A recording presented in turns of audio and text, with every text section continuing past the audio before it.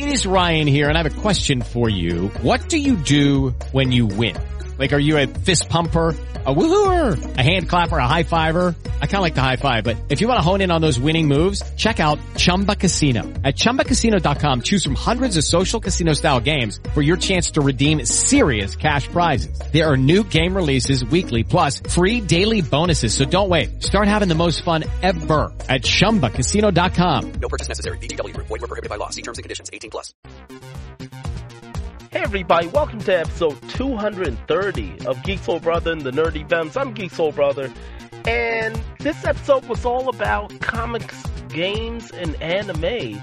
It's an inaugural episode that the Private and the rest of the Nerdy Venoms put together. Private, Toby Wan, Lord Dalek, M-Dog, JD joined the call, and they called it, they came up with the interesting name, COMIGAMANI. COMIGAMANI, comics, games, and anime, of course. And they were supposed to talk about all of that, but they had special guests on the call. Eric Dean Seaton was gracious enough to join the show. And if you guys are unfamiliar, Mr. Seaton, writer, director, TV director, writer, is also a creator of his own comic called Legend of the Mantamaji. And with that, he recently debuted a short film of the same name, Legend of the Mantamaji. You can get volumes 1, 2, and 3 on Amazon or at Comixology. As a matter of fact, I think I don't know, it might be over, but there was a half-price special or something. There was a special sale on it. Might be over at Comixology, but you can check it out. Hey, find us on iTunes and Stitcher, and don't forget to rate the show if you really appreciate it. Give us 5 stars. We really like that. Subscribe to the show. Leave us some comments. That's awesome. Also, check us out on Facebook, Twitter, Google+. Just look for me, Geek Soul Brother, or you can look for 5 Nerdy Venoms. That's F-I-V-E, Nerdy Venoms. And definitely go to our site, geeksoulbrother.com. You can find news, reviews, and trailers.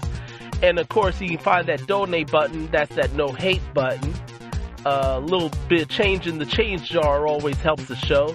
Keeps us up and running. And also, if you have any questions or comments, email us at geeksoulbrother@gmail.com, or any questions for Nerdy Venoms, 5 Nerdy Venoms, F-I-V-E, nerdyvenoms@gmail.com.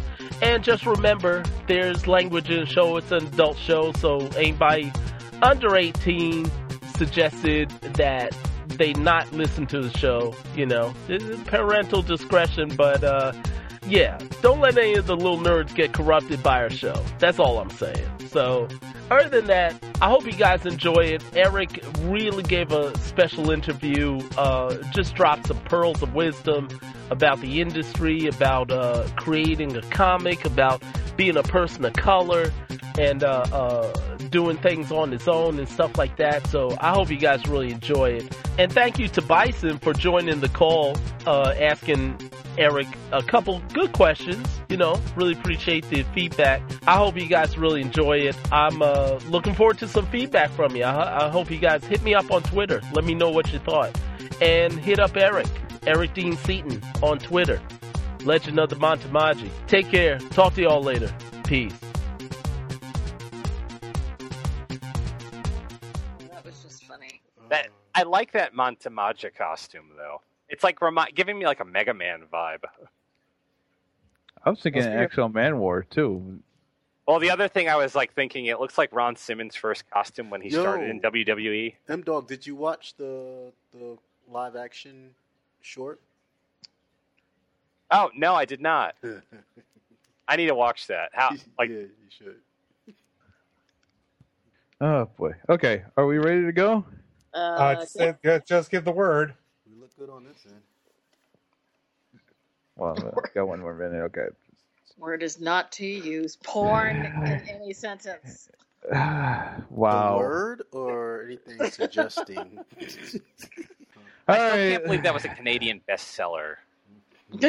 We can't believe a lot about we can't. It is. There's proof. Okay. Oh, Well, there's proof.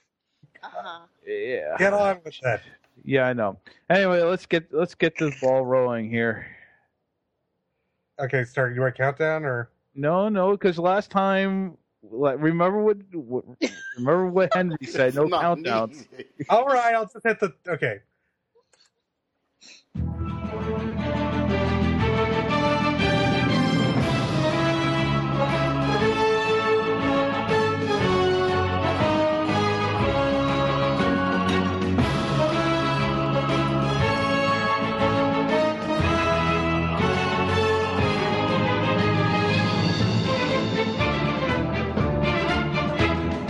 遊びの道に魂込めた一人の男が今日も行く真面目に遊ばぬ奴らには体で覚えさせるぞ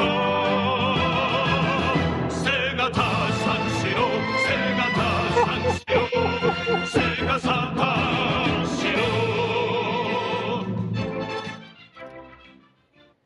I have to applaud you for that choice, by the way. I really do. I asked you to come up with something that would make us, and there we go. I applaud you. Even Geek Soul Brother, who is in the chat right now, is applauding you, by the way. I am surprised you people even recognize that. It's like, it's. No, I did once it got to the lyrics. It took me a minute. Yeah, the lyrics did hit. No, it's fine. It's fine. Anyway, it's that Thursday of the month, people. Welcome to Kamigama to the Kamigamani show, our first ever. Yay! Yay! Yay! Okay, you can be a little more. You can be a little more enthusiastic about this, people. Seriously. Yo, that is us at like 100, man. Yeah, I know, man. Anyway, I'm the Private, and every month we are doing a special podcast to go over topics dealing with the realms of comic, video games, and anime. Feel free to join us during these shows or during our regular podcast every Tuesday night at 10 p.m. Eastern Standard Time. Let me introduce you, my fellow agents of S.H.I.E.L.D., to Geek Soul Brothers, Nick Fury, the 5 Nerdy Venoms.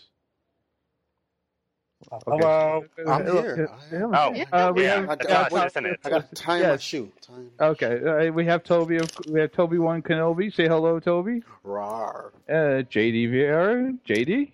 Rawr. M Dog. Rawr. And of course, our cousin from Animation Revelation, Lord Dalek. Bah! As you can tell, he is of different species. Yes. I expected a rough. Yes. Well, we've always known he was a different species, really. Of course, like I said, this is our inaugural show, and we have a fun show lined up. New format and everything. We've decided to mix it up a bit for a change. Wow. Why we have Eric Dean Seaton calling in a half hour to discuss this project, The Legend of Mantamaji. Of course, he's a television director who has gotten into graphic novels, and he even did a short film based off of the character also. Hey, we also have a new segment in which we unleash the full power of the unpredictable being known as Lord Dalek. Ooh. Your chairs. That's scary in itself. It is. We are in completely new territory tonight, people. So please please bear with us as we're working it all out and everything. Before we tear into tonight's show, I first want to take a couple moments to share our deepest sympathies to the family and friends of the victims in yesterday's senseless shooting in Virginia. Those who did not know, 2 reporters were shot at point-blank range by a former disgruntled reporter before he ended up shooting himself, being chased by police throughout the day. So, anything, people? No, I thought we were having like a little moment of silence. Well, no. I mean, as someone who has done photojournalism and know those who are journalists and things of that nature, personally, it was shocking to me. I was beside myself when I read the news yesterday and thought, my God, What would drive someone to just go up and shoot someone in point blank range while filming himself like a first person shooter? Yeah. Obviously, disgusting. he had issues, like Well, serious mental issues. Well, obviously, I mean, seriously, if he pushed, he went this far and did what he did. But it's sad that this happened, and people. I know, there's not much to say on that. It's sad for the families. It's sad for the broadcasters out there. It's just it's an awful thing, and hopefully they will find some kind of reasoning to that it was mental illness or something, that it wasn't just a hate crime or something. Yeah, well, what they were talking about. Stuff is still coming in, of course, and we probably won't know the full extent until till by Monday and everything. But at the end of the day, it's 2 people killed. We lost 2 senselessly. lives. Yeah. Very young people. Yeah, exactly. So our hearts go out to the friends and family of those 2 and everyone who's worked with them and everything. So just to let you guys know, I wouldn't warn if something happened to you guys, I would do this thing. I wouldn't warn you. Aww. We get a warning. Well, except for M-Dog. I don't know. I expect an entire month of warning for me. Best of clips. Best of weeping. There is plenty full of essays. Yeah, well, there are plenty of clips. I want essays, damn it. I'm sure we could think of 1 or 2 essays on you. Oh, we can write a whole psychological dysentery on his behavior alone on this show. So let's give the people a little bit of what he can do. Let's continue. Around the table, who's reading or playing or watching what? Dalek, we'll go with you first. Well, a couple days ago, Mega Man Legacy Collection came out on Steam, and I've been playing that. As you should. Cool. Yes. Toby, what about you? I am still on Batman Arkham's Knight. Really? Yeah, because I'm actually going to not skip straight to YouTube and see that. I'm getting the ending on my own. It's some pet peeve in me. The true ending that I've heard so much about. Yes, I am at 97%. Okay. JD. Oh, are we talking video games or comics? Anything. Any of whatever you're up to. Yes. Oh goodness, I'm not up to anything. I'm tweeting this. Let's leave JD out of it. And if she tweets it, it becomes true. Yes. Yeah, that's a God-given rule in social media. Don't you know that? If you say it, it happens. Yes. JD has a life, therefore she has no life, as from the perspective. I've been working too damn much to actually get to see TV or read a comic book. It sucks. It's okay. And you, M-Dog.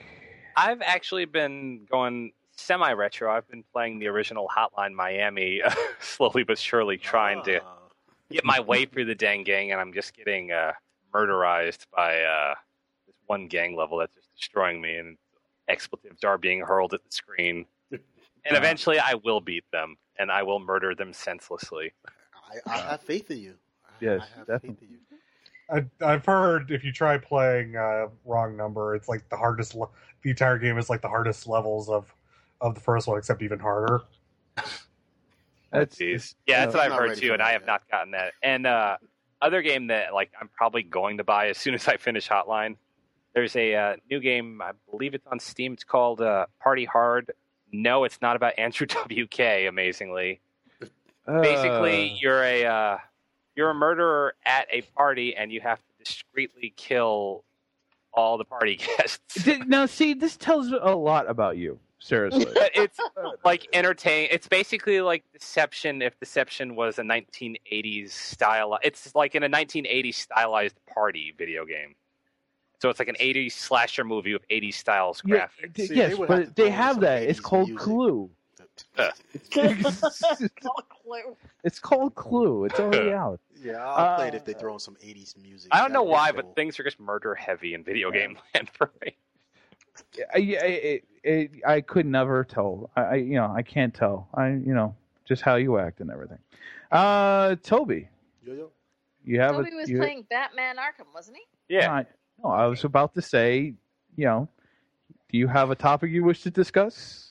Before we go there, can we find out what Real Dialect was playing? Because I didn't hear it. Yeah, we ignored him.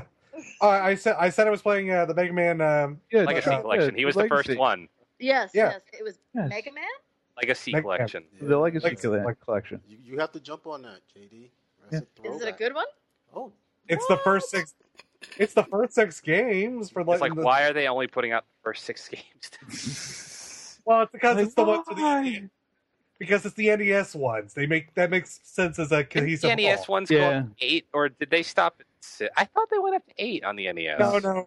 7 was on the SNES. Oh yeah, that's right. Yeah, wow, I didn't realize any of them. I thought they only did X on the SNES. No, 7 was on SNES, 8 was on PlayStation, and 9 was Wii. 9 and 10 were Wii, but they look like NES games, but they're not actually NES. Yeah. David didn't slow down. Well, for myself, I'm reading currently Sex Criminals.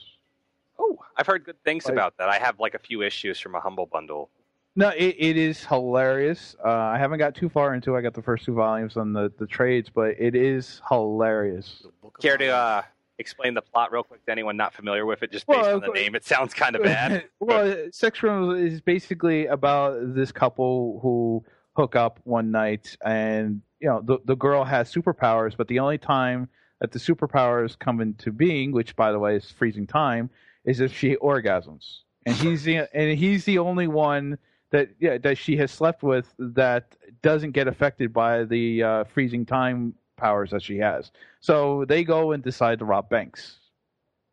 Seems like a really good use of that talent. No, absolutely. I thought, hey, that's bank. Right there. No, she freezes it for a couple hours, a few hours, so they can just walk across, take their time, all that good stuff. Pick a exactly right across the street. And the name of it again is? It's Sex Criminals. Uh-huh. Interesting name. No comment. Yes. Hey, it was one of the best books of last year. Okay? No, I mean, Matt Fraction wrote it, and he did the basically the most amazing Hawkeye series ever.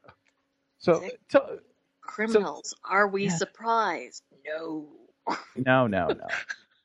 So, Toby, is there anything you would like to talk about? I mean, honestly, it was just games basically. I was gonna throw out some go-getters that just dropped, which Lord Dialect is actually playing one of them, which is Mega Man. Mega Man. So for all you Mega Man fans out there, or for even people that haven't played a Mega Man game, y'all definitely need to go out and get this. They boosted up the graphics for HD, of course. They didn't really throw anything new in it, so it's like playing the original straight out the box. Nice. Yeah. But they did throw a lot of archive stuff, images, background stories on each and every other of the characters that you play as or you play against, and it's a nice little package. Nice. So I would definitely say grab that. What else was did I go through? Madden, the new one, 16. Oh God! Yeah, and by the way, the Madden curse is still still. Oh, the curse is still going strong. Yeah. Yo, I'm throwing this one out, and that's because I know just saying the word Madden, people are like, oh God, no, you're not getting me again. Nope, you got me with Madden 25, and then you got me with Madden 15, which were both the same games. You just changed the name and fooled me. But no, in Madden 16, they actually went into the game. They focused a lot on the passing game, which is it makes the game a lot more fun and feel like you're in control of the quarterback and the receiver, and it's really nice what they did. So I would say they looked into it. They changed it up a lot. They added another game mode, which I myself isn't really interested in, but for fantasy football players, it's called Draft Champion mode. And I think a lot of fantasy football players really like this mode. So I'm not gonna say it's a full price game. You can wait for it or find it on sale, but it is worth taking a look at. Cool. Another one that dropped was the Gears of War. Did they release it? They put that out. I saw zero commercials for that. Yes. Oh. That actually came out the 25th. Was it this week? Yeah. Yes, that is a go-getter. If you get it, you don't even have to buy it. If you can even borrow it from a friend and play it before December, I believe it is, you'll get all the other Gears of War for free. Yeah. Now, is this a Gears of War sequel, like an actual sequel, or is this like a... Oh, it's a remaster. Yeah, it's a remastered. Okay, that's why I didn't see too many. I thought it was like the next game in the series. No, that hasn't been released yet, no. Again, Konami hasn't had like a single TV ad for the Phantom Pain, and that comes out in 5 days. Yes. We'll be talking about that. I will have that. Well, they're trying to... Well, that's a story unto itself. The way they've been trying to put that whole soap opera with the undoing of Konami as a company. Yeah, true. Hey, Toby, you may want to look for Eric. He's apparently waiting for us, so if you want to try and get him in. All right. While Toby's doing that, let's. Oh, wait, where is my list? Oh, well, can I plug something really quick to go along with the whole Mega Man Legacy thing? Yeah. Archie Comics has actually been putting out a Mega Man comic book series for a few years now. I have like a giant stack of trade collections that I've been slowly plugging through. It's a really fun book, actually. They go through like the basic Mega Man stories. He still fights the robot masters and everything else, but they've been slowly expanding into a larger storyline and going through all the games. And then 2 years ago, they had a crossover actually with Sonic the Hedgehog of all things. Oh, well, what do you expect? And it actually got the book even more popular, so they've been doing stuff left and right, and I believe it was this past year they actually did like this gigantic Sega crossover with Mega Man. So they've been doing it. I'm a bit behind by 4 volumes, so I need catching up to do. I'm like up to the Sega crossover in my stack. Cool. That sounds okay. Well, actually, I did hear about the Mega Man one a while back, and it got some pretty decent reviews. Like it was what, last year? Yeah. So I think they've wrapped it up though, if I recall correctly. Or is it still going? No, it's still going on. There's been a few Mega Man series, but this is like one of the longer running ones. Like years back, Udon Studios, the people who do all the art from Street Fighter actually were putting out one, and it was brilliant, but it's just up and died. Oh, hey, Eric is here. Hey, welcome aboard, Eric Dean Seaton, everyone. Can you guys hear me? Yes. And loud and clear. Awesome. You might want to turn that down a bit. I don't know. Is it me? I'm loud? Yeah, just a little bit. Okay. Just a tiny bit, yeah. How about that? That's much better. Perfect. Okay. Perfect. Welcome to the show, Eric Dean Seaton, everyone. Of course, you probably talked to Toby already. You also have M-Dog. Hey, what's up? Is this am I supposed to get video? Is this video call or just phone? Just audio. Just audio. Okay. Well, we haven't progressed enough to video yet, unfortunately. I'm not. You don't want to see these guys. We just got off Telegraph a few weeks ago. Yeah, it's seriously. Take this food out my mouth. Video right now, right? Last year it was all about smoke signals. We're just progressing slowly along. Yeah, we're getting there. We're getting there. Yes, absolutely. So, how you doing, Eric? I'm doing great. How are you guys doing? All right. Hanging in. Now, I before we begin, I had a really personal question. Is LA traffic as bad as everyone says it is? It's worse.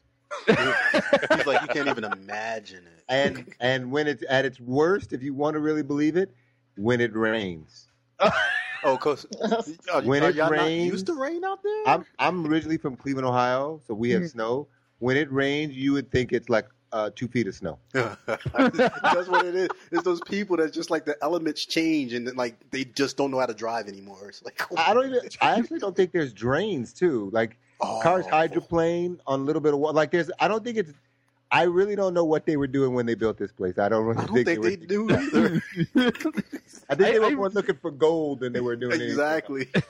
It's like, oh, it rains. What do we do? Oh, I've never seen anything like it. Never. It's like there's gold in those hills. Build a house right on the side of that mountain. It won't fall. Good. Exactly. Well, the reason why I asked is because I have a friend who used to live out there. In fact, he's going to move back out there. He's like, yeah, it's like it gets nuts. So. It's bizarre. I've never seen. There's no other way to describe it. No other. That has to be recorded. I won't have to see that. Yeah, of course. So, how's the comic been doing? I've seen it's been doing well. It's doing really well. It's really, really exciting. It's a lot of hard work because when I got into this, Marvel and DC, Batman, Superman, Avengers. That's Americana. That's the world. That's what you think of. There's a glass ceiling for independence, and breaking through that glass ceiling absolutely. It's hard. It's hard. It's hard. And you always get – I finally realized when people always would go, wow, this is really good for an independent. Wow, you look good for an independent. Like no sentence, no matter what the sentence was, for an independent was always the last 4 words. It's like, so what do you exactly mean by that? I know. And finally, after hearing it enough, I finally said, what does that mean? So now do you take it in a good place? Like it's like, oh yeah, that's right. Or oh no, I'm so determined to break through this ceiling. I don't know what to do. Like I am so it fires me up with it. Not in a bad way. It just gives me energy. Like, oh, it's good for him. I was like, okay, good. Good. I'm just another one. I'm gonna fix him. I'll show him. Exactly. I'm gonna get that slow bitch. Let me tell you. Get him. You wait till it rain. Wait till it rain. I definitely noticed also our sister at arms, Jamie over at Black Girl Nerds has been pushing you hard as well. Sweetest love, so sweet, so nice, and I finally met her at Comic-Con this year. She was walking. Look, she's serious. She was touring. I'm saying word wrong. She was all through. We were in small press, and I look up and I was like, that looks like the girl from Black Girl Nerds. And then sure enough, she came up and she introduced herself. She really was like checking everything out. Like she was very thorough. Yeah. Yes, thorough. Much respect. Oh yes, I mean, a couple of us have been on her show, and yeah, she's very like down to the letter. That's it. This is what's going to be. Yep. Very thorough.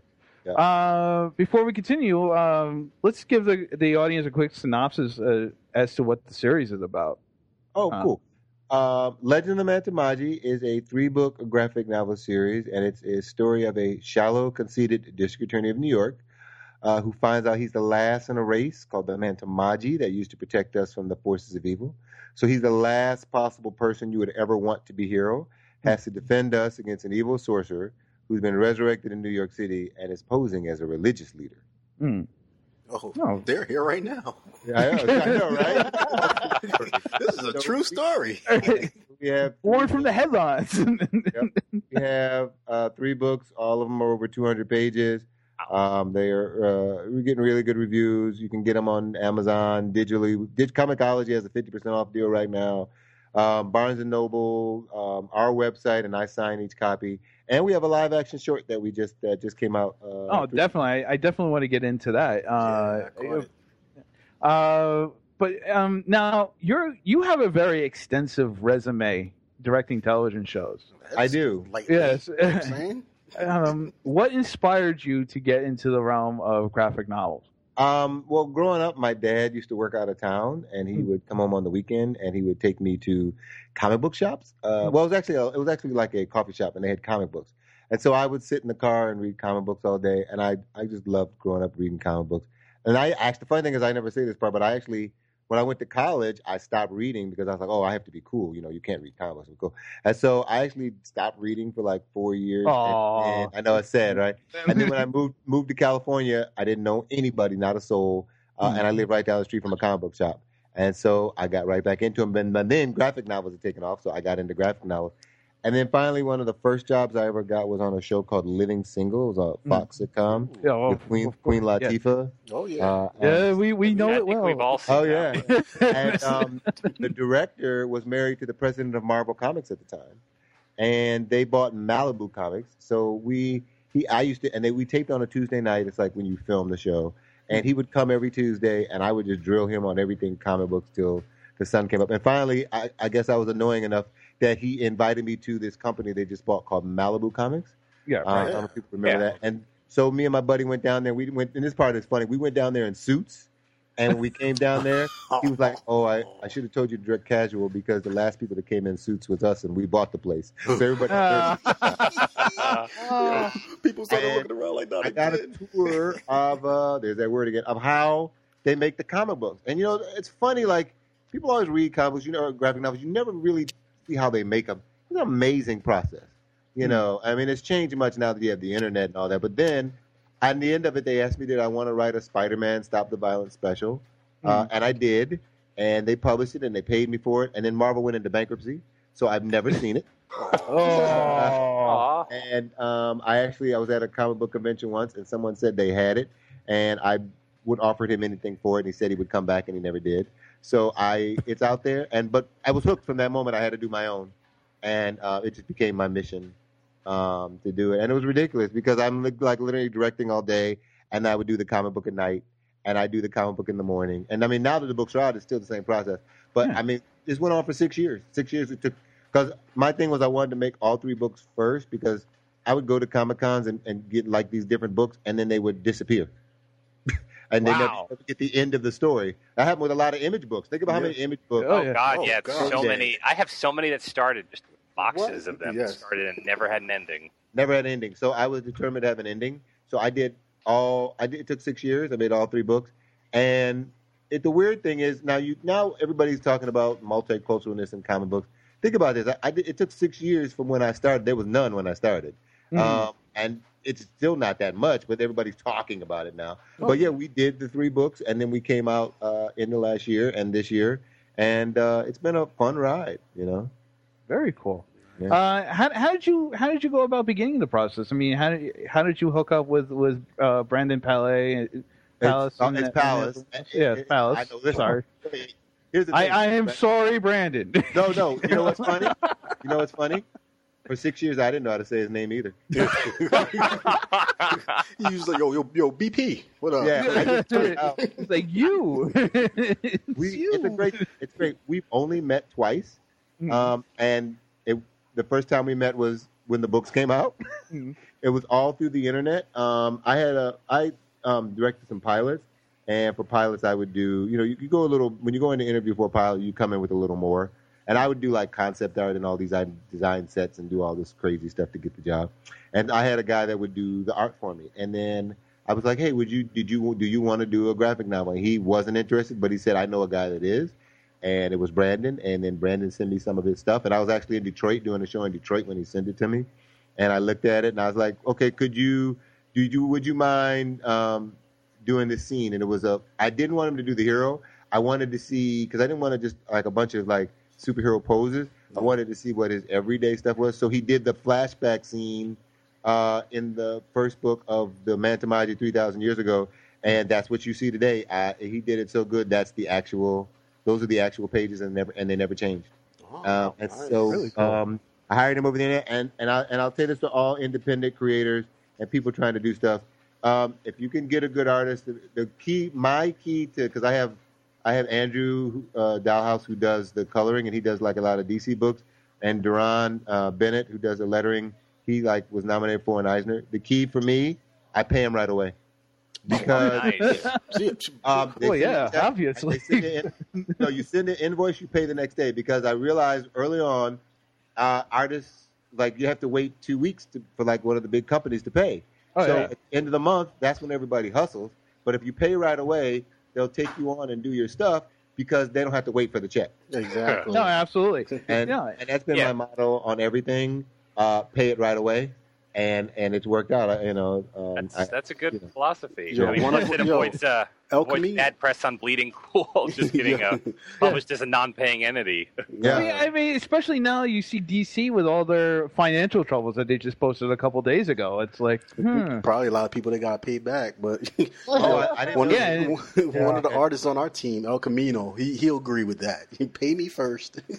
Right. Yeah, no, because they just reported that the DC's trying to negotiate lower rates for the pages. So I mean, it actually turns out better for you in that case because more and more people will want to come to the independents and wanting to work with them, especially people like you who pay immediately after the invoice is sent. So yeah, that's true. Yeah, no, I mean it's a hard thing to do, but I always say it's like this. One thing, remember, I did all the books before they came out. So look, you make a car payment every month. You pay your light bill every month. It's just like that. You know what I mean? You're not putting out the whole book at once. You know what I mean? They're doing a certain amount and you're paying a certain amount. And if you can, pay this bill and that bill, maybe you don't need that bill. Maybe you cut that out and then that's what you pay to do your pages. So, and remember, unless one person's coloring and lettering and doing it all at once, you control when the other checks go out because you don't have to send it to letter it or color it until you're ready for it to be done. Good point. What has been the obstacles you've come across when you've been developing the series? Since it came out, or just like making it? Both. Go ahead, either or. Making it, trying to be creative and do something that people recognize, but something that's new at the same time. Because there's so many books and so many things to do. And the hardest part for me was book 1 because it's the origin story. And it's just like a TV pilot. When you watch that first episode, it's a lot of exposition when it's not natural. If you always watch something when it begins. Look, I love Arrow, but if you watch the pilot, Arrow, it's a lot of exposition versus watching an episode once you know what all the characters are established and they're just doing their thing, don't mention Arrow because M-Dog is like he started out like and now he's like one of the biggest fans of Arrow now. But that's why, because it's hard to do the beginning. You have to get all that exposition. You have to get the the backstory and all that out. And so my motto was like Superman, Batman, Spider-Man, Superman. You everybody knows that story. Your grandmother knows something about that. So you can go if it's live, you can go so many pages before you see them in their powers because you know what it's going to be. Just like if it was a TV show, or a movie, you can go 40 minutes. If they don't know your character, you got to start off like Raiders of the Lost Ark. You got to start off with him right away, and then find a way to flashback and find a way to tell that backstory later on because people don't know what it is. And I was actually stubborn about that and did not like to do that. I like to start from the beginning. And finally, I realized, but nobody knows. It's like a lot of self-examination. Nobody knows what this is. Give them something right away. Well, it's just funny because after reading your book, you did that, but you still did that little sneaky thing because I like reading. I'm like, yo, who is this guy? And he's already coming out doing this thing, and I'm still like, who is this guy? Who is this guy? And then the flashback came in, and it's like it was kind of like one of those. It was weird because it was like now I can not only sit back and know about this guy, but I'm even more interested now because I don't see him do something. Now, where did he start from? Like that beginning was really good. I like that. Yeah. Oh, cool. I'm glad you like it because it's the hardest part for me. And the funny thing is, even in reviews, like everybody loves book 2. I'll get 5 stars on book 2, and I'll get 4 on book 1 because it's the origin story. Because you gotta, you got so much to tell and all that, And book 2, he starts off as a hero and it's just, flying through. So I'm glad you liked it because it took. We were literally on book 3, and I was still moving things around in book 1. Oh, nice. Like that's so making the book, that was the hardest thing. Now that the book is out, really is just breaking that glass ceiling. Like, we got the short out. I think we have like 20-some thousand hits in 2 weeks. And I was at WonderCon this weekend, and maybe 2 people had heard of the book. And we sold like, almost 100 books a day, but only 2 people had heard of it. So it's just so hard to get the word out. It's just, just like, it just takes so much time, Yeah. That would be and there's another thing about it in getting the word out, because people don't know what your thing is right away and they're just learning about it. They look at you with their eyes cocked. There's a little like, is this a trick? Yeah. Like, skeptical. I'm guilty of that at times. Those aren't the words you're looking for. Like there's something off, and you can see it on it. And the one thing is, I'm a TV director, so you read a lot of faces because that's how you kind of, one thing about actors and people, you can see on their face when they're uncomfortable, you know what I mean? Because they're really into it. So when you're selling the books, it's the same thing. Look at somebody in the face. You can see in their face when you're kind of getting them or you don't have them. Oh, yeah. And they're like, and then you get a lot of, well, I still want to look around. Let me come back. Now, they liked it. But for some reason, it's still like, we have a really good pitch. Like we can do it in 2 sentences. And if we make a jokes and all that. And you can still see they're like, I just got here. I'll be back, you know. And sometimes some people I go, hey, just look now so you don't have to come back. You know, like, exactly. But then if you look now, it's you right don't like here. It. It's right here. I'm helping you, like, not waste your time. I know. It's like you don't have to buy it, but just look now. And then if you decide you want to come back, and they will. And then a lot of them come back. Some of them don't. But it's just that thing. So that would be the thing I would say now. Yeah. Are you going to Dragon Con or? I'm not doing Dragon Con. I'm doing Toronto Fan Expo. Oh. Yeah, 6 hours away from me. Are you coming? No. I thought. Now. Nope. Yeah, nope. I sort of had. Oh well. Wait, well, here's the thing. My wife, and I were originally planning, but she has to start work, so I was like, because she's a teacher. So unfortunately, I couldn't break away to go this year. Next year, I might be able to with a little bit more planning. I have never been to Canada. I love everything Canadian. I don't know why. I just like, and so even though I've never been, so I had a choice. Although you have to apply to Dragon Con, they're a little different than the other cons. Mm-hmm. I just always want to go to. I want to spread the word of the book, and I want to do Canada. We already signed up for Calgary, and I want to do Vancouver. Are you close to any of those? Because she's in JD's in Calgary. Well, just warning. There's no Kentucky Fried Chicken biscuits out there. No, only in Quebec. No, only in Quebec. There's no biscuits. It's only Quebec. There's no biscuits. I have till March to get my refund on Calgary. I have to look. Oh my god. Sorry. I'll tell you right now, though. Eric. Toronto is freaking huge. Is it? The show is large, and it's. I was there during its early incarnations 10 years ago, and it's only grown so much more since then. Wow. Will I like it? Am I having a good time? Yeah, I think you'll have a good time. You'll have a great time. Okay, good. Yeah. We'll have the live action short playing at our booth. We got a monitor, so that should work. And we're by this, but we're in the artist alley though, because they had issues with finding our application. So I hope that's okay. And Calgary will be fun too, right? Yep. Okay. Yeah, I got to figure out when Vancouver is. I don't know when that one is. If I remember correctly, it's earlier in the year. I'm not 100% on that. I have to ask. I know someone lives there. 100,000 people go through this the last 4 days. Of which one? Of this past one in April. Calgary. Yeah, 100,000. Are you serious? Yeah. Wow. Okay, good. Yeah, we signed up already. But but it's not till next year. It's like April or something. Yeah. Yep. Yeah. I just have to find out when Vancouver. Fun. What you say? It'll be fun. You'll love it. Oh yeah. Good people. Oh good. I'm excited. Yeah, JD already has her tickets, so I do. I'm going to. There you go. Well, then you have to come by and visit our booth when you come. Whenever you come. I will. Yeah. Taking pictures and everything. Okay. She's like, now I have to. Oh no, that's JD. You know she's gonna be there with cowbells on. I'm here. Wait, so all you guys are in Canada? No. Well, I'm a transplant. Oh, okay. I'm originally from New York, and I moved up here.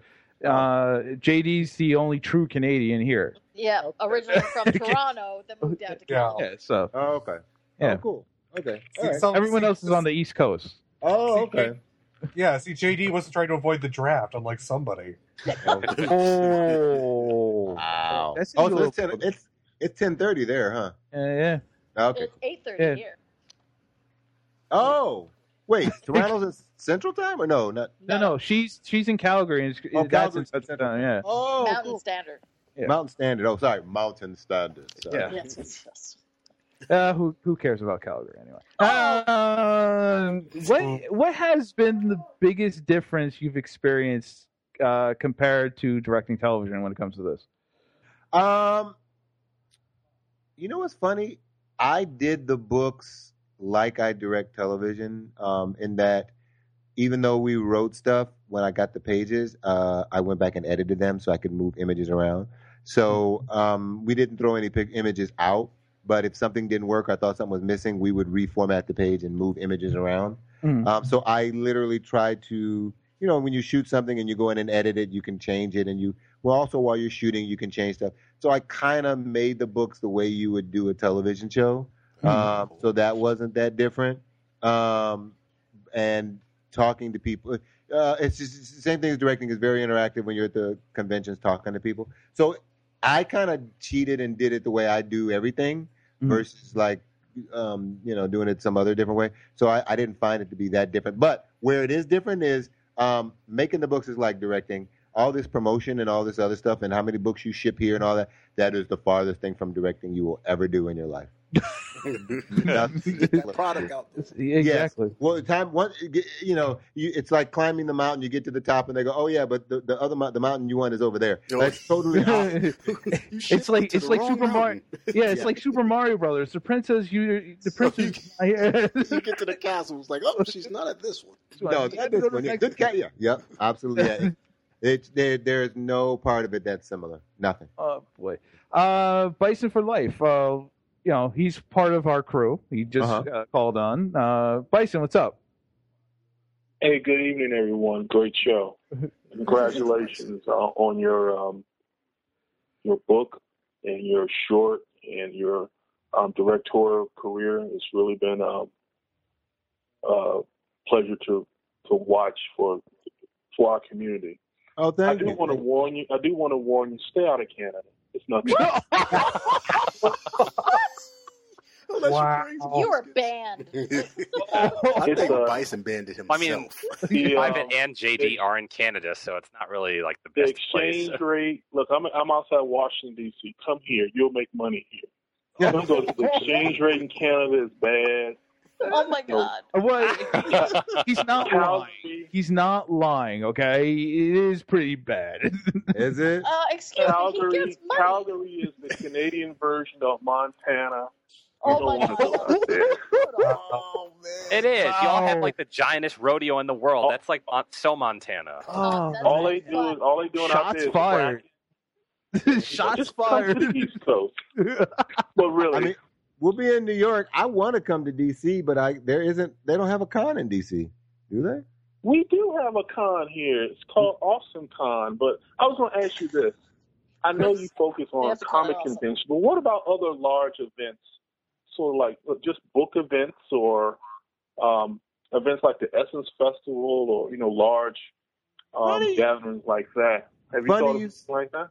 Funny you say that because New York Comic Con will be our last one except for Calgary for a long time. We actually have done a couple library ones. I would love to do some of those festivals. Maybe I can get your number and you can give me some names of them. I think that's actually a great thing to do. We did like LA Book Fair, and then we're going to do the New York one next May. But yeah, I would definitely love to do Essence and other things like that. As long as you're inside. Well, I'll DM you some events and because they have one on the National Mall here. I think they should have one in 2016, which brings everybody and it's free. And you just get mountains of exposure. It's a different crowd, but, cons can be sort of, a lot of people they'll say yes, but they may not buy. Where book conventions is sort of a different aesthetic, where a lot of people looking for new things with kind of I think it's purse strings open. I think it's really smart, and since our book is so multicultural, I think it's actually important. And I went to the library one in St. Louis, and I went to the library one in San Francisco because the books are getting in the libraries now. And I would please DM me. I would love to know because I would come to probably all of them. Yeah, my wife and I were just talking about that the other day. It was kind of cool. Well, we'll do. And one more quick question.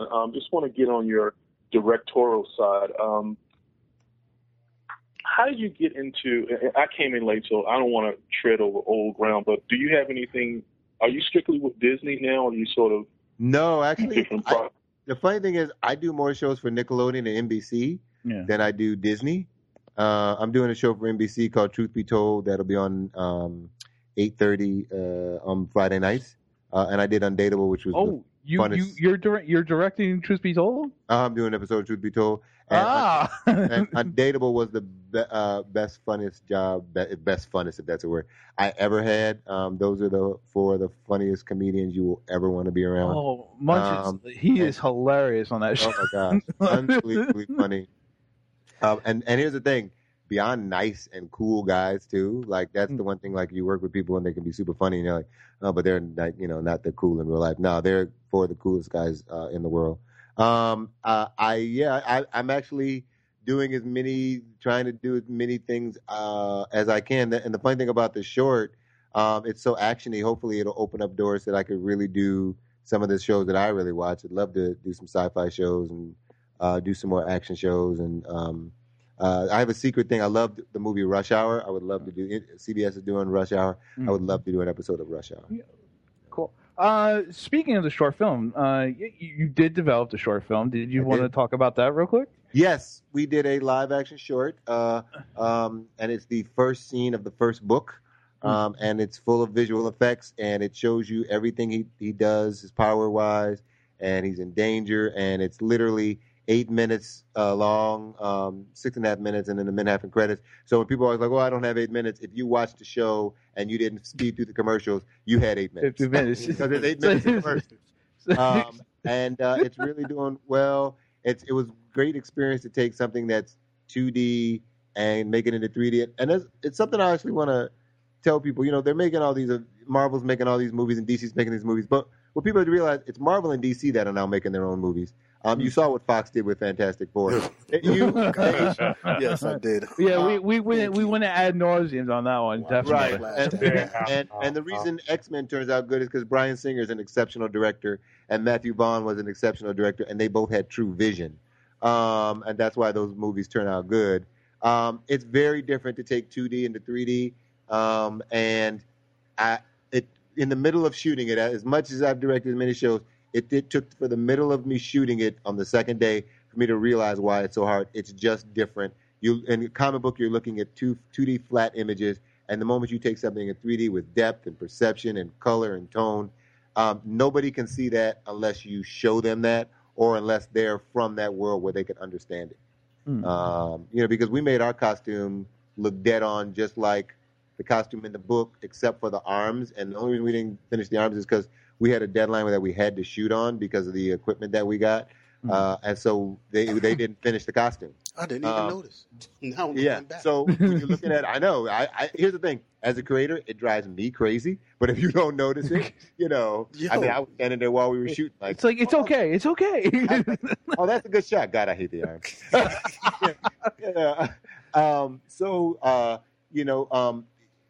People look at these heroes, and look. Here's the thing. The best thing I say is, look how they took the Captain America suit and made it look cool. But if you just look at that when it was in the pages, it's cool, but it's just it's got stripes going down. It's weird. You know what I mean? They found a way to make all those. It's got scales. Yep. And the funny thing is, very interesting. Nobody's seen it, but it's funny how they had some glimpses of the Black Panther suit, and notice how many people go, "That's it." They thought it was plain, but really think about the image. It's just a black suit. Yeah. When you look at the books, there's nothing else on it. No, it's black. So now, if you make that in real life, I'm sure what we saw they're going to enhance. But that's why it looked plain, because that was 2D, and in 2D you accept it because they can tonalize the black and make it good. But if they just take that black suit and don't add anything to it, and that's what you saw, and look at some of the comments, they go, "Oh, that's it. That looks plain." I for one, I was like, "Oh, finally, Black Panther." I'm like, and me and Geek Soul Brother was talking about the same thing. We were, going through it, and I was going through it with friends, and they're just like, "But did you see it? Did you see it?" And I'm like, "It's different in motion. It's going to be totally different in motion." Yep. And I'm sure they'll enhance it and do things that make it look really cool. But in those images, look at the comments. People are like, "That's it. It's just black." I thought they were. But what were you going to do? In the book, he just wears a black suit. Yeah. To tell you the truth, I think the suit in that picture had a little bit more than the suit in the cartoon. Exactly. You see some gold trimming and you see they had to add stuff. Yeah. So that's a really good example of like how 2D is different than 3D. So these companies are making their own stuff. I don't think that all the studios have necessarily caught up. And so it's just one of these. It was a really great experience to do it, and hopefully we'll get to do more, and it'll lead to more things. I will say this, and I can honestly say this. It's that same thing of climbing the mountain and then going, "Oh, it's the other mountain." The books are multicultural, but there's no black actor under the age of 40 that can open a movie. So if you're going to go make a movie that costs, I don't know, $20, $30, $40, $50 million, who's playing the lead? Once Creed comes out, Michael B. Jordan can do it, but he just did Fantastic Four, and he didn't even want to do that movie. They had an option on it, so he had to do it. You know what I mean? So but who? I Kevin Hart, but Kevin Hart's a comedian, and he's 5'2". I don't know that he's. I was going to say Idris Elba, but he's over 40. I had no idea. So, yeah, I'll give. You know what? If you guys ever want, I'll give you weeks, months till I come to Calgary, whatever it takes. You won't find anybody.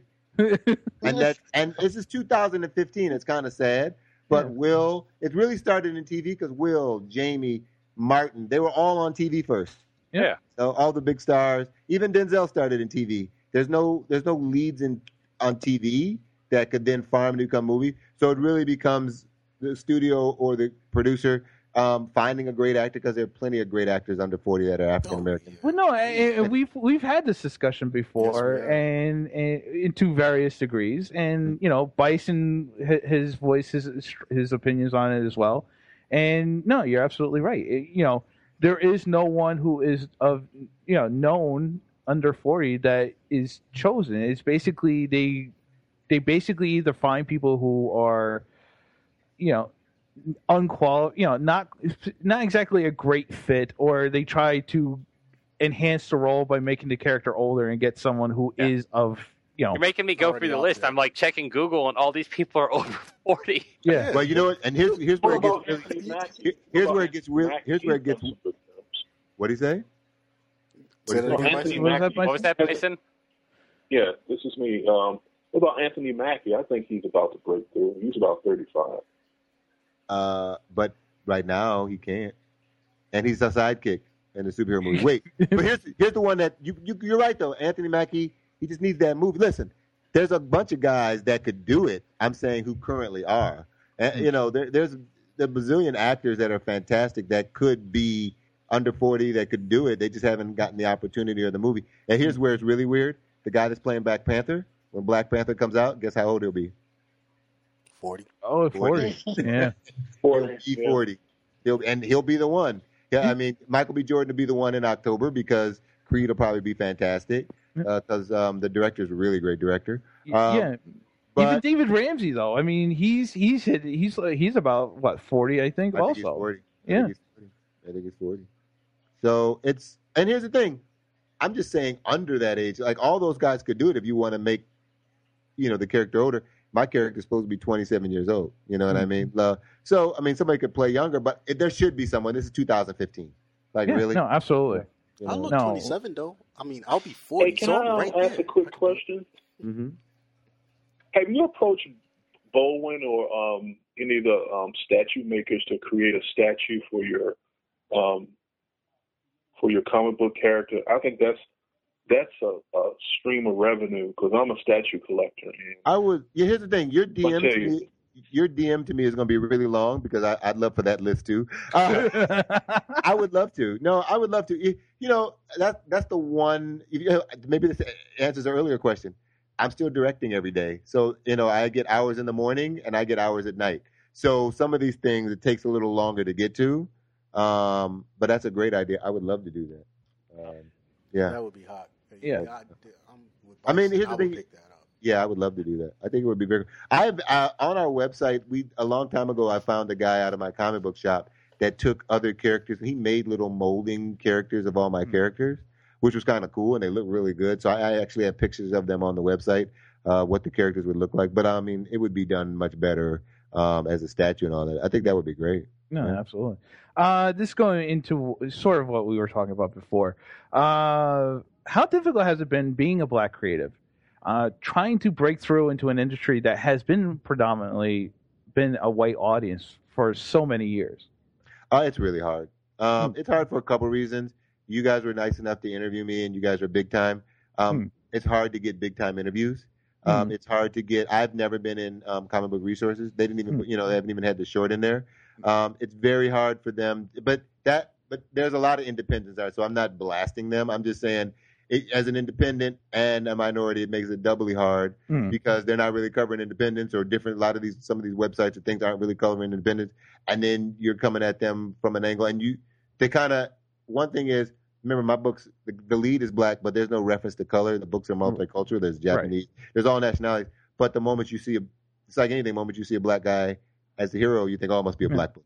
they must only be fighting to save drugs out of the hood. I was like, no, we're fighting to save the world just like anyone else.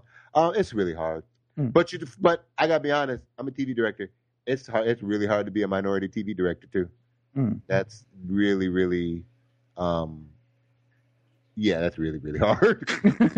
Yeah, I'm about to say there's very few, and normally if you get one or two, they'll just hire the one or two over and over again. So if you're lucky enough to become the one or two, you get to do a lot of shows. But if you're not that one or two, it's rough. And I'm pretty sure at that point also you get typecast. So like, oh well, he'd be good for this, and when you try to go anything else out of there, it's like, well, no. Hollywood actually has lists. Like the typecasting thing is not just perception; it's a real list that you have to get on.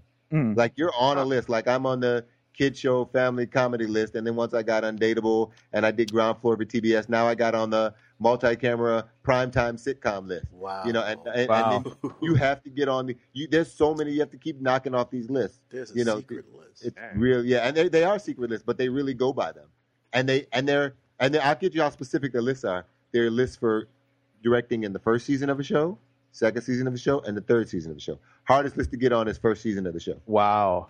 First 13. Usually when a show gets picked up in the first 13, they got all 13 directors already. And they're all named people that have been doing it. They might not even fit the show, but they're all named people because they got a name. And then second year, they start opening up to new people. And the third year, they start opening up. So your way as a director to climb up is you get on the second or third year on a show, do a really good job, get another episode. And then you meet those people. And then and as it spins off, you get more and more and more. And then somehow you can get to be first year.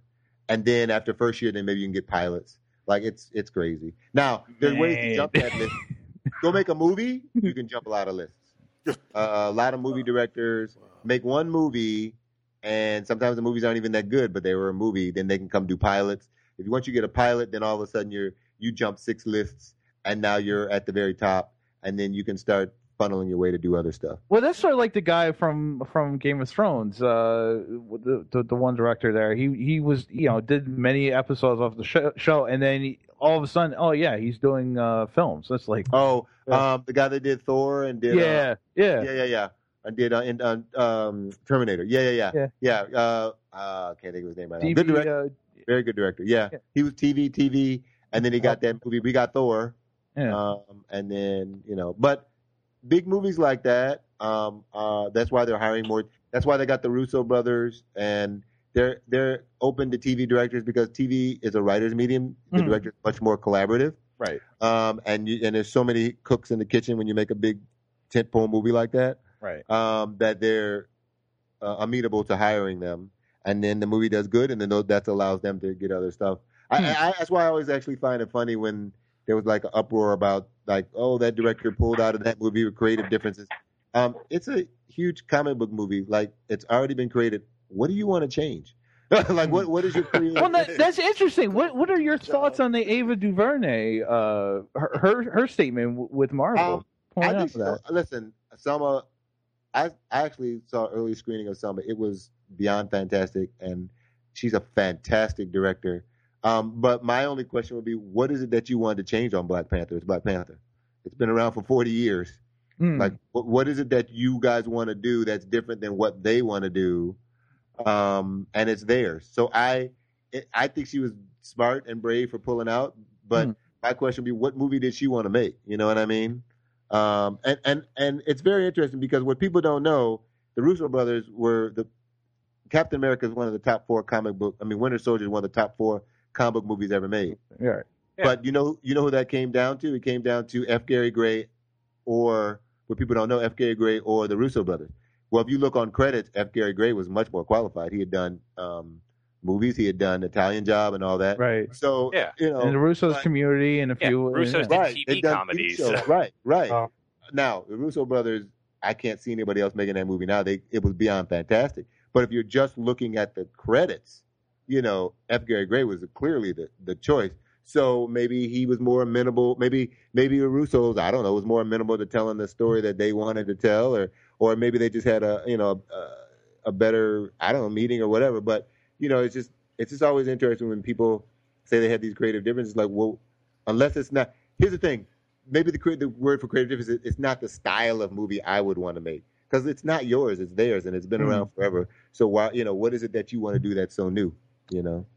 No, absolutely. I think we've had that discussion when the news came down that she had pulled out and said, I pulled out because of this and whatever. So if it really what you really did is sort of like acknowledge what we talked about. So that's really interesting, though, that we get a perspective of your perspective on it. So it's really interesting. Well, remember, Kevin Feige said it best, and no matter how ridiculous the origin story is, tell it.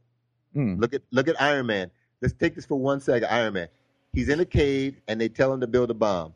He builds a suit of armor. They never walk in the room one time and see that doesn't a bomb. Wait, is that part of an arm over there? Yes. They can't.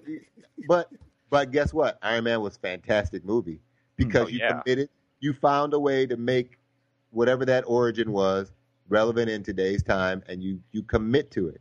Why you want to change the Fantastic Four, I don't know. Tell the story. It's not a hard way. Hey, Mr. Seaton, can I ask you a question? Yeah. This is Bikes for Life.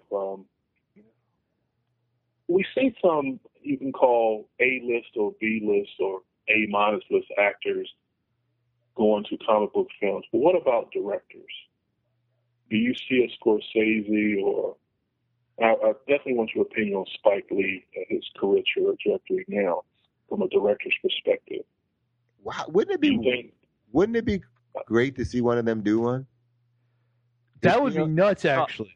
It would be nuts. Had really early on, you had Kenneth Branagh, of all people, directing the original Thor movie. That's about as high-tier, credible of a director you're going to get for at least Shakespearean drama level. Right. No, I'm talking about a Scorsese or a Tarantino or somebody at that level. I think it's very cool, but I would say they probably need. It feels to me like it's that same thing with David DuChamp. Well, what story are we telling? Are we telling their version of this or our version? And if it's theirs, is it better to do it with an obscure hero that people don't know as much versus something that everybody knows? No, absolutely. I think it would be cool. I don't know that they're, Scorsese and all them would be into it. Spike would be very cool to do one. It would be, you know what I mean? Like, I think all those guys are so creative they would bring something to it different. I just like, which superhero are they doing, And here's the question, probably for them, how can they make it their own when it's something that's been around for 40 years? Yeah, exactly. Director at that level would want some or total creative control over what they're going to be doing. Look at Tim Burton's Batman. He took serious liberties with the properties and made it his own, version that became it for a long time. But here's the thing. What Tim did, remember, he's the first one who made Batman's costume black, all black. And what he did was brilliant, but would that hold up today? We all loved Christopher Nolan's version better than Tim Burton's version. So maybe because Tim did it first when it wasn't so popular, would Tim's version be considered that cool today, or would it be? I think we like Nolan's version only because he threw in this more realistic. He made gadgets work that still doesn't. There was also Nolan washed out that horrible taste from the later Batman movies that everyone had in their head still. He did have a alley-oop real quick. Shoemaker basically destroyed the property for a decade, and then Nolan rolled in there and said, "Wait a second, Batman doesn't have to be that. There doesn't have to be bat nipples." But even Nolan, as great as he is, did it in stages because the second Dark Knight was the first time you could see Batman. Basically, he was in Chicago, and in the third one. Rises, you saw him in daylight. It was amazing. The reason I love The Dark Knight is because he took him in Chicago and made it look cool. There's no fake city skyline in that. It was like I was just in Chicago, oh crap, Batman just came around the corner. That's how cool, he did it. A great job. And he did a crime drama. But look, here's the thing, Scorsese and all them, look what the Russo brothers did with Captain America. It was like a 70s with Robert Redford. It was like spy movie. Yep. You know absolutely. what I mean? With superheroes in it. And the only part that really became superhero-y was the last 20 minutes when they're just up there fighting, which was cool. You loved it. So that would be kind of cool if Spike, put a do the right thing on one of the superheroes, or Scorsese, put well, he didn't do Godfather, but did taxied up a superhero or something. It'd be cool. Well, Geek Soul Brother, who's in the chat right now, I don't know why he didn't call in, but he's listening. He said Martin Scorsese can do a Punisher film, and Spike could do episodes of Luke Cage or Jessica Jones. I'm about to say Cage. You're gonna throw Spike. Yeah. I mean, when you said Spike Lee, I'm like Cage. I'm like that. He would kill that so much. Yeah. He would do so well with that. Oh, that would yep. And then that's where you put them in things that's their genre, so you can still be the hero that's 40 years old, and yet they could put their flavor on it and make it their own. That's how you do that. Absolutely. That's how you match it up. Yep. Real quick, since we're but a black director doesn't have to direct a black character. I think. Well, that's my biggest beef with the whole Ava DuVernay thing. That, like I said, F. Gary Gray was in line to do Captain America. All the black directors shouldn't be fighting just for Black Panther. You know what I mean? Like they should be able to look. I loved Ant-Man, and the guy they picked was great. But there's most of the black directors that do movies are trapped into doing comedies. You trying to tell me none of them could have done that? No, absolutely. And the only reason why I like Spike Lee doing Cage is because do the right thing and right. And other movies I did, it would work well because he knows how to tell a story like that and can tell it extremely well, and it would work to his strengths. But I would love to see, as much as I love to see Scorsese, who would also do a good Punisher is the Training Day guy. He's black. Antoine Fuqua. Oh. Yeah. Oh God, he would. That would work out very well too. And see, that's good. That's a black man doing a white character. So every black director, obviously a black director is going to get Panther. It would be very surprising if they didn't, and that's going to be great. But it's still like I hope that's not the only one. That they've done 18 movies, and that's the first, that's the only black director is going to get to do a Marvel movie. Like, come on, yeah, true. So, going back to your stuff, yes. Where do you see the property going ultimately? Do you want to see it turn into a series? Do you want to keep going as a graphic novel? I definitely am still going as a graphic novel. We're working on a new the next book right now, which is called Legend of the Mantamaji Bloodlines, which, if you guys follow the story, for people out there that are listening, basically the hero Elijah, his mother told him fairy tales about the Mantamaji because he was one that ended up all being really true stories. Well, in Bloodlines, you're going to learn that was just her version of the stories. Cool. Yeah. So there's some things that, there's this group called the Enlightened that created the Mantamaji. So she praised them as all good. Well, the new villain tells another version of the Enlightened and how they really were, or at least were to him. So we're working on that. For me, and then there are the Sanctuaries, which are the female version of the Mantamaji. I would love to do more stories with them. And to be honest, and I've said this before, I don't want to write all these stories. I would love to have other people write stories and have it become like that. We are thinking about trying to do more live action stuff. It's just, what are we going to do? I think I'm going to look into definitely doing some more digital shorts, because the cool thing about the shorts is it helps sell the books because it gets the word out. Oh, no, we had those Google alerts, and there was just a guy yesterday that said, I love this short. He's like, I haven't read the books, but this short is cool. Well, he never would have looked up the books had he not seen the short. So, but I pulled a lot of favors for the first short. I don't know if I could pull all those favors. So we might have to crowdfund it, or we might have to, find some investors and stuff to do the digital. But I said this in my little behind the scenes. Digital is the way of the future in terms of people launching new properties, because I met some directors from South Africa, and they were like, they looked at the books and they were like, this is cool, but is it on my app? Is it on my phone? And what we don't realize, and maybe in America and maybe in Canada, is that we're first world countries. Everybody in the world is first world when it comes to phones and apps and pads. They may not have a lot of water, but they have phones and they have apps and all that, and iPads or whatever they have. So if you put something digitally that you can internationally go all over the world, that's a great way to blow up your property. No, absolutely. Yeah. I mean, didn't we just have a conversation about South African directors recently? Oh yeah, we were talking about a few African homegrown movies for sci-fi and stuff. Mm-hmm. So that's a great way. But even still, it's just so much stuff. So much stuff on YouTube and so you have to get it out there. It really is the hardest part now is just getting the word out. Like nothing else is hard. But we're gonna do more books, maybe some more shorts, and then hopefully find some people that want to tell their own versions of stories. And I just realized today we might do, because we're in digital too. The graphic novel is like 200 pages. We might do like single episodes that are just digital. Which would be kind of cool. Yeah.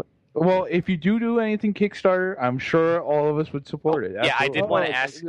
I did actually want to, since Private brought up Kickstarter, I was curious. What are your thoughts about crowdfunding and how a lot of indie projects, especially, have moved towards that? A lot of creators have realized they don't need to be with the big two; they can do their own thing using crowdfunding and other alternatives. I think it's great. I think it's the future because you can. Tell stories that you're not trapped into. And let's be honest, the big companies, they're only retelling their own characters that they have owned for 30 and 40 years. They're not really introducing any new characters at this point. So I think it's fantastic. And the funny thing is, that's what I'm going to start getting into because I definitely think we're going to do some crowdfunding now that people can see the quality of the book and see the short. That would help. I think for everybody crowdfunding, you got to do something on your own to show people what you're bringing to the table because why wouldn't that way people are investing in good stuff. Exactly. You don't get those weird looks when they're coming. Yeah, the weird boy. I can see them through the computer. I'm getting them weird. Side eye. I have a question because especially after I watched the short and everything, and I just love when it comes to costumes. Is there any background to your guys' costumes, or is it just something out of your imagination that you thought was cool? Yeah, I was wondering too because those are some pretty swanky costumes. Straight, that were really just my imagination. All right. He morphs into the armor, and it was really and that's why artists are so important because literally I'm not a great artist. I just wrote in a really long paragraph and a few paragraphs what I wanted and sent some example pictures and all that. And that's the type of thing I came back with. So, there's little influences. He's blue because I love Batman. You do little things. And then what I'll tell you with the story, we related it, why is he blue? Because when they're born, the first color that the Mantamaji sees is the color that they morph their armor into. So then you start, once you get your look, red, Cyrax red because he's bad. Then you start putting meaning behind it. But really kind of, which is really good. Just getting that part now or whatnot, it gives the audience a bit of growing along with you. Yeah. You sitting there, you're throwing in stuff slowly, and they're picking up stuff slowly, and it's I hope no matter what happens, I one day get to do Cyrax armor because his armor is actually he's the bad guy. He's the coolest of all to me. It's just hope we get to do it. But Elijah Mantamaji just turned out cool. Yeah. By the way, the real Geek Soul brother is on the call now. Trying to call me fake? Trying to call me fake again? The imposter. Okay, I'm out of here. Hey, Eric, I just want the reason why I wasn't on the call is because I wanted to give my Nerdy Venoms room to do their thing on their show. But I really appreciate you coming on the show, man. It's just inspiring hearing your story and hearing your insight as a director, as a man of color, and a comic book creator, and all them things mashed together. You just don't come across with that every day. So I really appreciate you coming on the show, man.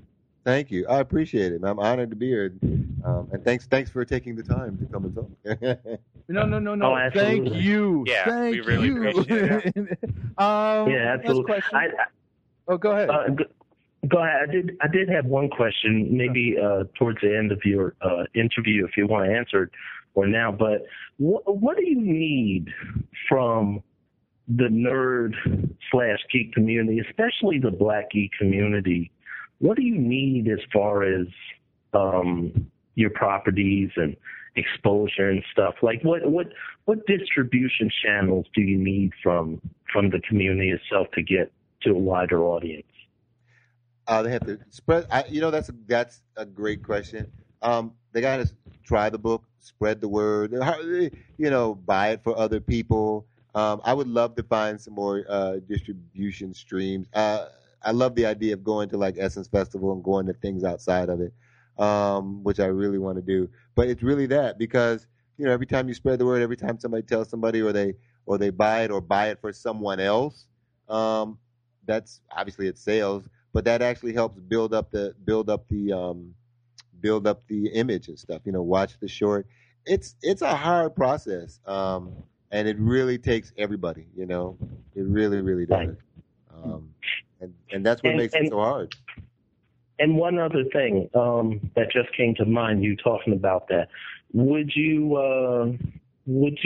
be willing to do a crossover with another Black comic creator and their property at some point?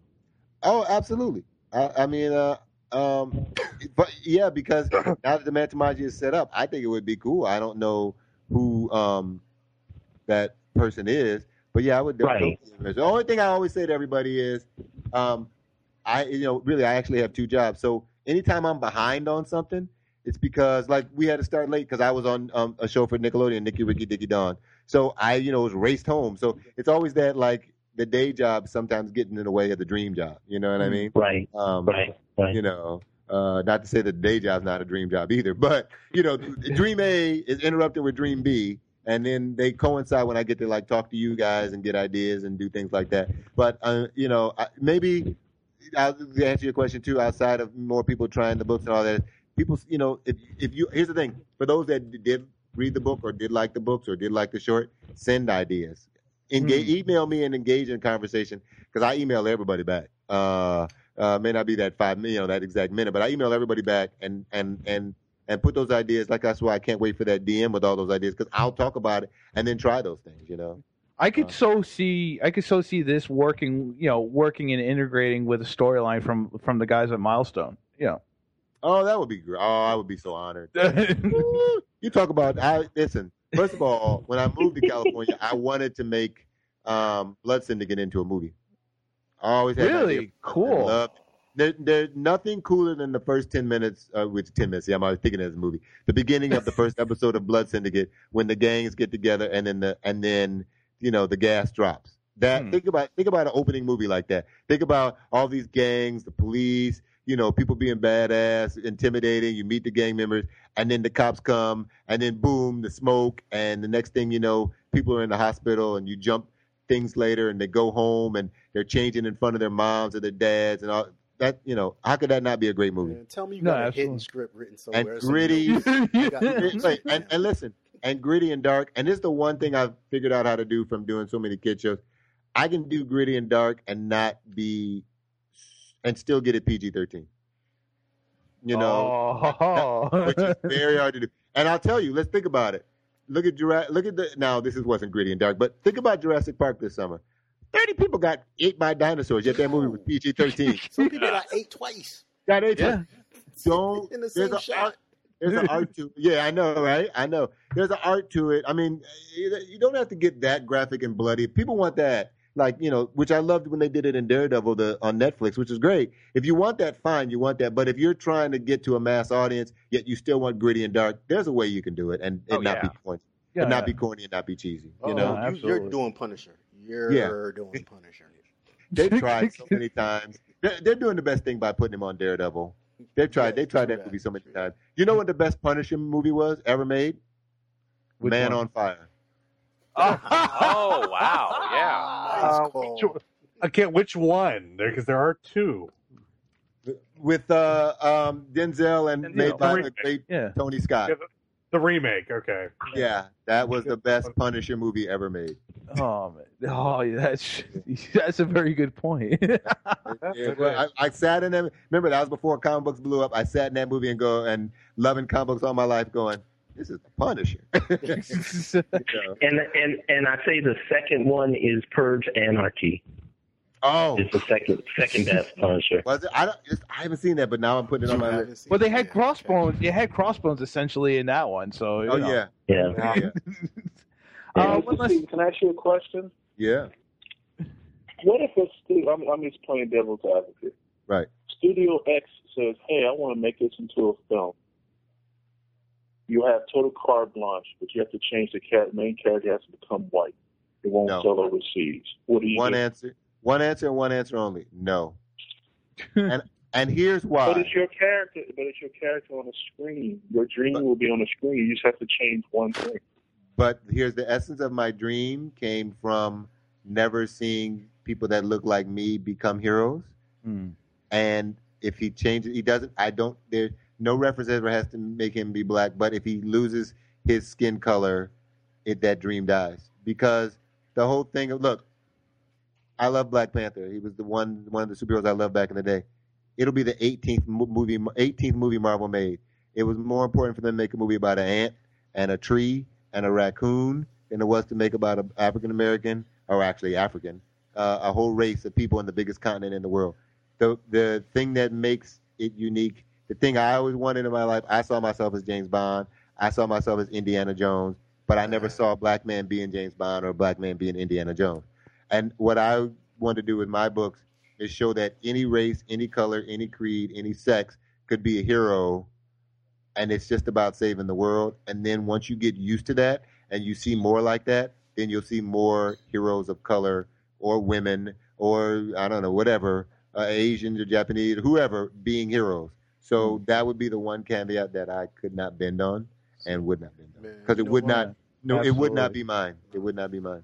Absolutely. I respect that. That's like, it won't have that Spawn effect. No. And I say that because when Spawn came out, I thought myself we were getting another one. I was like, a black superhero. This is it. Open up the book to read it to find out that he can only turn into a white man. That hurt me. Yeah. And it's weird, it doesn't. Everybody wants to be included. We just want to see all different types of things. And when it becomes, look, let's say Mantamaji was lucky enough, and it would be a lot of luck to become a movie or a TV show, and he was cool. Well, guess what? The next person coming along, when they create theirs, they'll be like, oh, he could be black. Or the white guy who's watching it going, would see that black hero and go, hey, I can watch that show because I used to like that Mantamaji thing. He was cool. It just opens up the world, and that's important. Now, look, Mantamaji's not gonna be made before Black Panther. It won't be the first. Like, one is not a trend. You need more. Yeah. You know what I mean? So it's funny because I just saw an article about all these black heroes. They're black sidekicks or co-stars. They're not the hero. Falcon is not the hero of Captain America. He's Captain America's sidekick. Exactly. As cool as he is and as great as Anthony Mackie is, he's not the main hero. Yep. Same thing with Cheeto. Same thing with all these guys. They are the extra. Yeah. But Eric, like you said before, man, you're coming out now. You started before this trend. I don't even want to call it a trend. Before this was finally put to the forefront. 6 years, your character's here. So next 6 years, it's gonna be the top thing. From your mouth to God's ears. I hope so. And he listens to me. I hope so. He does. Sometimes. I hope so. And then you know what's funny? There will some 6 years. If that did happen, this came out of nowhere. And I always tell people that nothing ever comes out of nowhere. It's a long, hard struggle. And it's weird because as a director in the entertainment business, you can't operate on somebody unless you go to medical school. You can't build a building unless you learn how to become an engineer, and you can't get somebody out from jail unless you learn the law. But in the world, when actors or directors, it always seems like they came out of nowhere. They were doing something for a long time, but it's the one job that you have stories where people can come out of nowhere. So everybody thinks they can do that thing. But anything anybody's ever been doing, it never really came out of nowhere. It's from when they started. Like if it blows up in a year, 6 years, you'll think it came out of nowhere. Think about it. It was around for 12. It was 12 years I was working on this thing to get it to where it is like that, then. Absolutely. Yeah. Last question. I have a last question. Okay. Go ahead. Hey, by the way, I have all the time in the world, so if you guys want to... I had a last question. Okay. Corey in the House. Yes. Great show or greatest show ever? Worst job ever. Oh, man. What you said we got you for how long? Let's go. blessed that it stepped my directing career up from That's So Raven, but I did not like it. I just did not think it worked. And to go from, remember, Raven was, to this day, is still one of the pinnacles of children's programming. To direct Raven and then go to Corey, it was, not at the mountaintop. Great cast, great people. I have nothing bad to say. But that's why very few kid shows get canceled after 2 seasons. There's a reason why. It just didn't work. I don't know. I don't know. You ever seen Salmon Cat? That got canceled after 1 season. Well, there was a whole lot of other. Yeah, there was a whole backstory to that. Yeah, there's a lot of other drama going on with that. I'm sure you could probably read about online. I don't really know all of it, but I wouldn't put Corey in the House up there as greatest anything. Greatest pain. Yeah. I'd say Raven. I loved Sunny with a Chance. I loved Good Luck Charlie. I love Nicky Ricky that I'm doing now. I like Thundermans. The pilot, I did the pilot to Mighty Man. I didn't really do the series, but the pilot was a lot of fun. The pilot to Kicking It was a lot of fun. Like, I've had a lot of great fun on different shows. Oh, I did have a question about those shows. Because that wasn't your last one. No, it was a follow-up. Okay. Do they have audiences, or is it just like, they pipe in the laughs? Depends.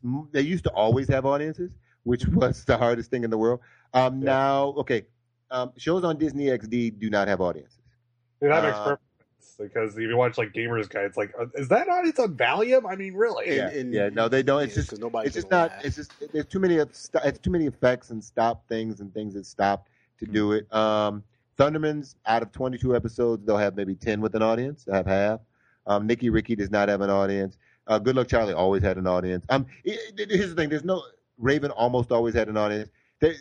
It'll go week to week. Like if the show's too big, then they'll blow off the audience and they'll save some money and put that money into the production of the show. If it's not too big, then they do have an audience. Yeah. Mm-hmm. Even Austin and Ally didn't always have an audience, but when they did, man, audience night. When you have an audience, it is so much fun. Because they get to meet everybody, and all that type of feed off the energy and everything of that nature. Okay, what question? Does Dog with a Blog have an audience? No. Because of the dog, all that stuff. Yeah, no. Yeah. That's a really. They had really smart writers. That was a smart show. I did one of those. It was pretty smart. Let's kind of sort of wrap this up because a few of us are going to turn into pumpkins soon. What's next for you? Next, we go. Like I said, we go to Toronto. Then I'm back to Nicky Ricky. Then we go to Salt Lake City. Then I'm at another show. And then I go to New York Comic Con. And then I do Truth Be Told for NBC. So literally the next 8 weeks are direct convention. And then we'll see after that. I don't have anything scheduled past late October. Oh, no. I have a couple of shows in November. But yeah. So, cool. So a lot of back and forth. And then you have Calgary in April also. Yeah, working on book 4 of Legend of Mantamaji. We have to send, we do small press at Comic-Con, so we have to send in a sample of the book. So it won't be colored, but we'll send in a black and white sample of half the book or most of the book. Definitely. We're looking. If you want me to just sample it for free, actually, you know what, dude? Private message. I gotta be honest. Look, the first 3 books got great reviews. It's hard to create the 4th book because you don't want to jack it. It's hard to do sequel. You don't want to jack it up. So I might take you up on that offer. Hey, but if I do, he will welcome it. He will welcome it. I mean, he's looking. When I do, or when I do, you gotta give me a real review though, because I can't. After all this work to put out something that's crappy, it's kind of. Don't worry about that. I will not let that happen to a brother. Trust me. I got your back. I appreciate it. That would be his first review for Geek Soul Brother, by the way. If you do let him do that, that will be his first review in terms of writing something for. And it will get done. Yes. Oh. Well, wait now. And hopefully not the last. Wait, no. You getting the behind the scenes. Yeah. See, you giving a private. I'm review. sorry, private. See, the private does it. Yeah. Thank you. You can go public with the real book comes out. Man. Yeah. Hush, you messing me up right now. We'll talk. We'll talk on the side. I don't need you. I don't need you in my business. It's gonna be a side. Side venture. That's it. Eric Dean Seaton, everyone. Give him a round of applause. You guys are awesome, by the way. I'm really honored. You that make us awesome. Keep up the good work. Suck up. He's got to suck up. Of course. He is a suck up. Again, Legend of Mantamaji is out now. The 3 volumes, of course. He's working on the 4th, and of course the short movie as well. Check that out. Action. At your yes, please check that out. It's on YouTube.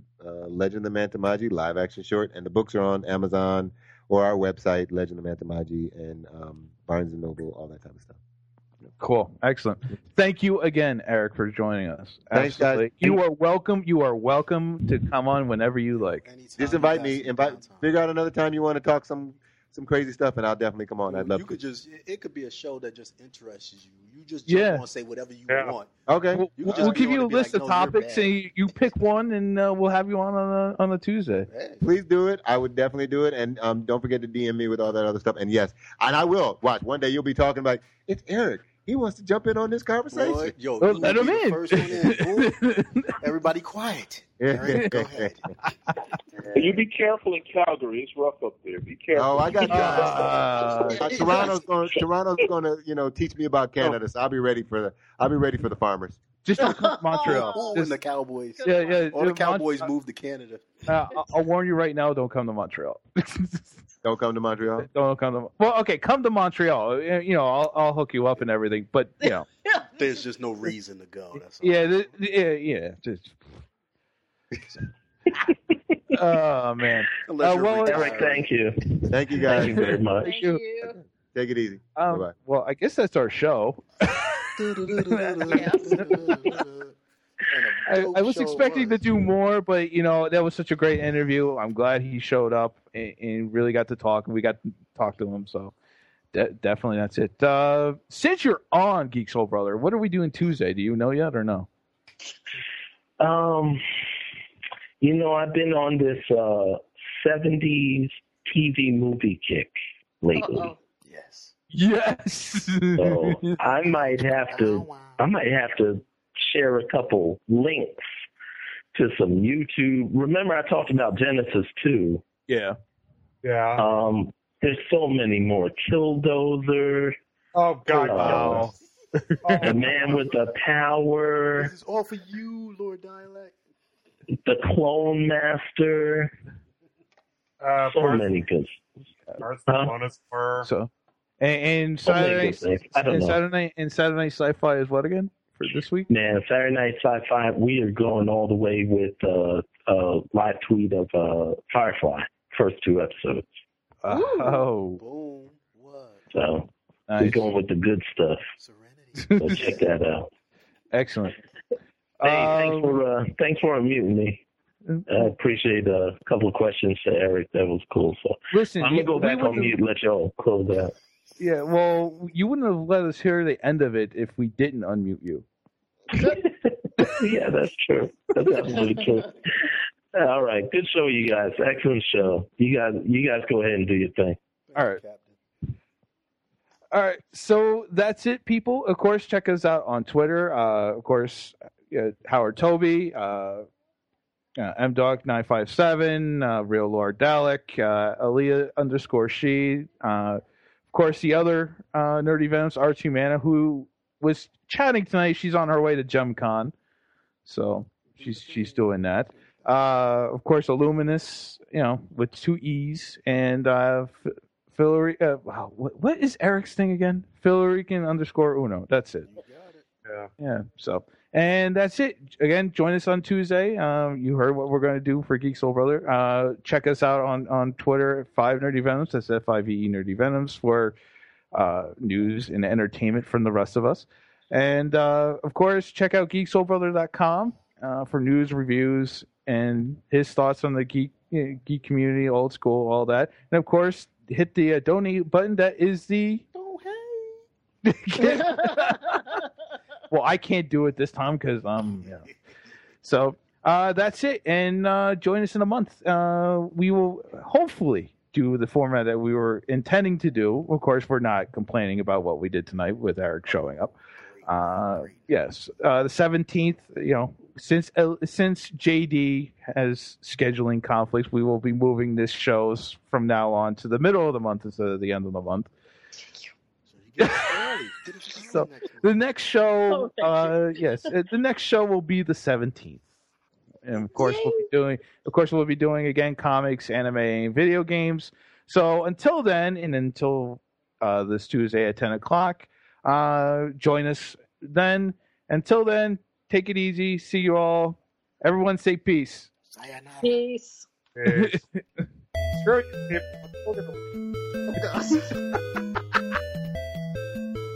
I'll find the fucking bed.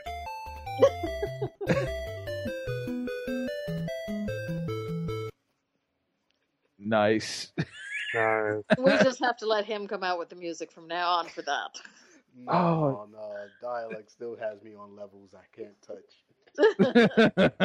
You know, I'm just gonna record what I wrote out anyway, because frankly, it took me an hour to do this.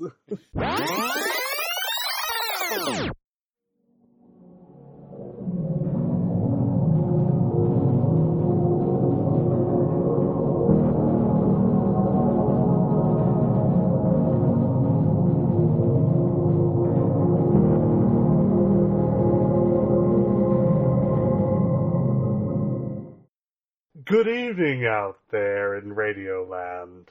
This is your old pal, Lord Dalek. And as I enter the final week of my third decade of existence on this planet, it occurs to me that I have probably watched more bad shit than good shit. Yeah, I know what you're saying. I've probably grown bitter in the past 9 years or so. But in a way, I've also become more enlightened about my situation as a human being.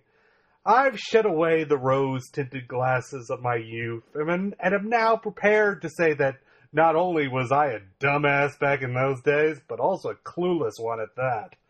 It's embarrassing, really, to revisit some of the stuff I used to like now. Embarrassing and a little guilty, too. But I think that a certain degree of woodshedding has been critical for me to view today's shows as I do now. And let me tell you, my friends, we are living in a wasteland vaster than any Edward R. Murrow ever dreamed.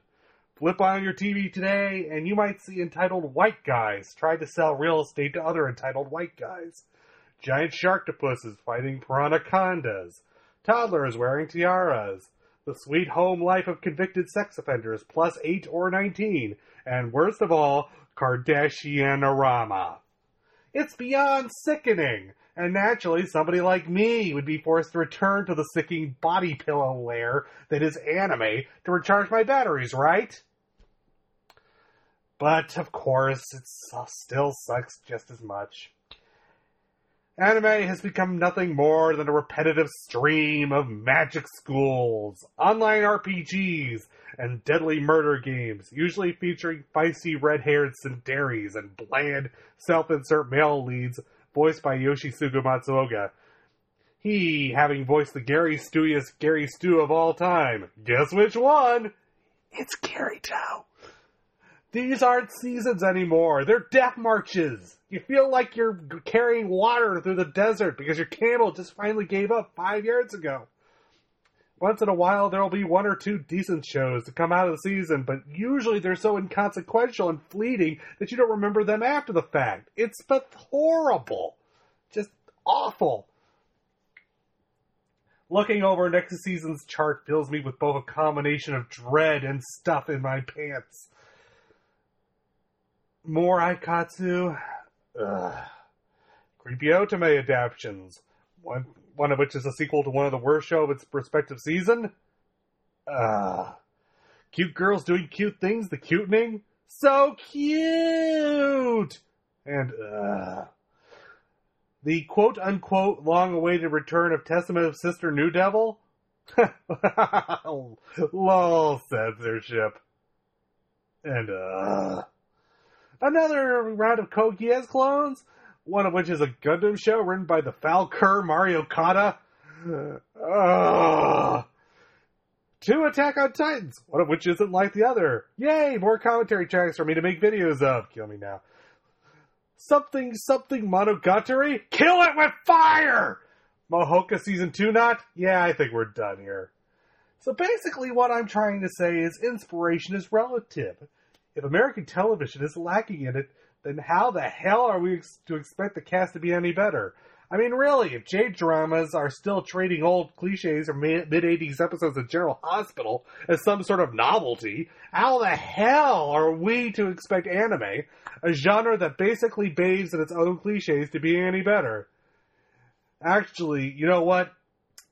It's been about 5 years since the last truly original anime I've ever seen. And every show since then has tried to do their own unique spin on it. But, of course, when every show tries to do their own spin on it, that's called being derivative. People, stop it! Because, who knows? The way things are going, in a few years, we'll have a show where magical girl zombies who sold their soul to the devil find themselves trapped in a virtual reality MMO while staying at a school for magical abilities designed to oppress the undesirables without magical abilities. And you think that doesn't make any sense? Wait till you see the show! John? Dude, what's your problem? My problem is I got cut. Peace out, motherfuckers!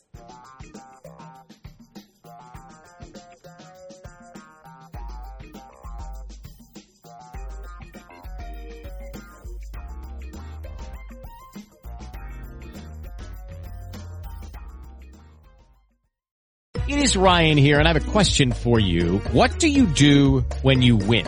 Like, are you a fist pumper, a woohooer, a hand clapper, a high fiver? I kind of like the high five, but if you want to hone in on those winning moves, check out Chumba Casino. At ChumbaCasino.com, choose from hundreds of social casino-style games for your chance to redeem serious cash prizes. There are new game releases weekly, plus free daily bonuses, so don't wait. Start having the most fun ever at ChumbaCasino.com. No purchase necessary. VGW Group. Void where prohibited by law. See terms and conditions. 18+.